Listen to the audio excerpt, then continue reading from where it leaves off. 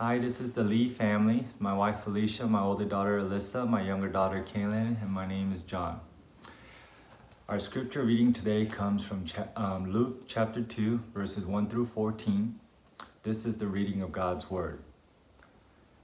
At the time, the Roman Emperor Augustus decreed that a census should be taken throughout the Roman Empire. This was the first census taken when Quirinius was the governor of Syria. All returned to their own ancestral towns to register for this census. And because Joseph was descendant of King David, he had to go to Bethlehem in Judea, David's ancient home. He traveled there from the village of Nazareth in Galilee. He took with him Mary to Rome. He was engaged who was now expecting a child. And while they were there, the time came for her baby to be born. She gave birth to her firstborn son. She wrapped him snugly in strips of clothes and laid him in the manger, because there was no lodging available for them. That night there were shepherds staying in their fields nearby, guarding their flocks of sheep. Suddenly an angel of the Lord appeared among them, and the radiance of the Lord's glory surrounded them. They were terrified. But the angel reassured them. "Don't be afraid," he said. "I bring you good news that will bring great joy to all people.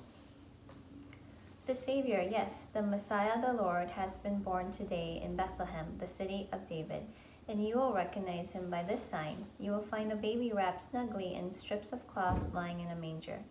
Suddenly the angel was joined by a vast host of others, the armies of heaven, praising God and saying, "Glory to God in highest heaven, and peace on earth to those with whom God is pleased." This is the word of the Lord. Well, again, I want to wish all of you a merry early Christmas. It's hard to believe that we are almost at the finish line of 2020, truly a year for the books, a year unlike any other year in recent memory. This week, I got emotional watching clips of healthcare workers getting the vaccine for the first time. And if you're a healthcare worker tuning in today, again, I just want to say thank you for all that you've done and continue to do. You have truly embodied Christ's sacrificial love for all of us since the beginning of this pandemic, and we're just so grateful for all of you. And with that, I'm excited to open up God's Word today. And this morning, we're closing out our Advent series with this familiar passage from Luke 2 that describes that fateful night when Jesus, the Son of God, came into our world and changed the course of history forever. It's a text that's full of drama and suspense and tension that leads to this climactic moment when the angels, upon hearing the news of Jesus' birth, proclaim, "Glory to God in the highest heaven, and peace on earth with whom God is pleased."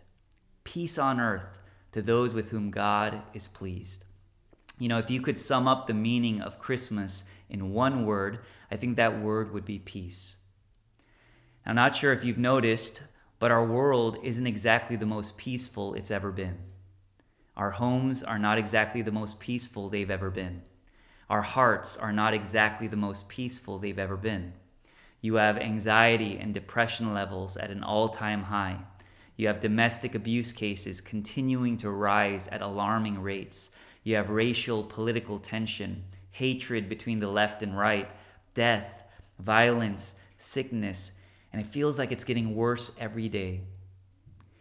And in the midst of all this pain and chaos, my question for us today is, where are we going to find our peace? Where are we going to find the confidence to go back to work on Monday knowing we could lose our jobs on Tuesday? Where are we going to find the courage to look our kids in the eye who now have to do active shooter drills in school and tell them it's going to be okay, even when it seems like the world they're growing up in is scarier than it's ever been? Where are we going to find the strength to get up every morning and hold ourselves up as we grieve the loss of loved ones? Where are we going to find this elusive thing called peace amidst all the many storms of this life?